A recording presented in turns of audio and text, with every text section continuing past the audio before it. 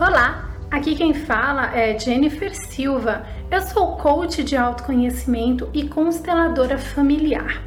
E este é o projeto 365 Dicas para um 2019 melhor.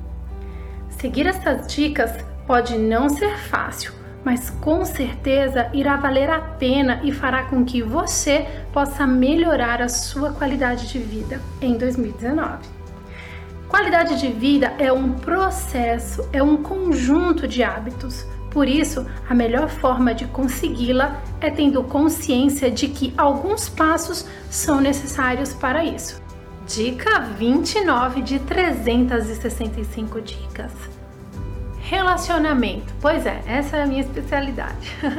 Mas aqui vou falar só de relacionamentos com amigos e familiares. Bom, ter uma boa rede de amigos e familiares está associada a maior longevidade, enquanto que a solidão está a risco de doenças cardíacas e depressão.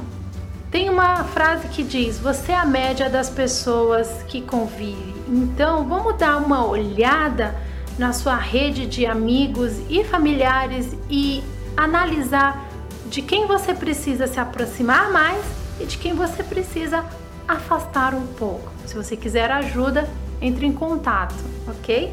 Por hoje é isso. Desejo a todos um 2019 realmente novo e cheio de metas cumpridas e objetivos alcançados. Amanhã tem mais outra dica. Beijos na alma. Tchau, tchau!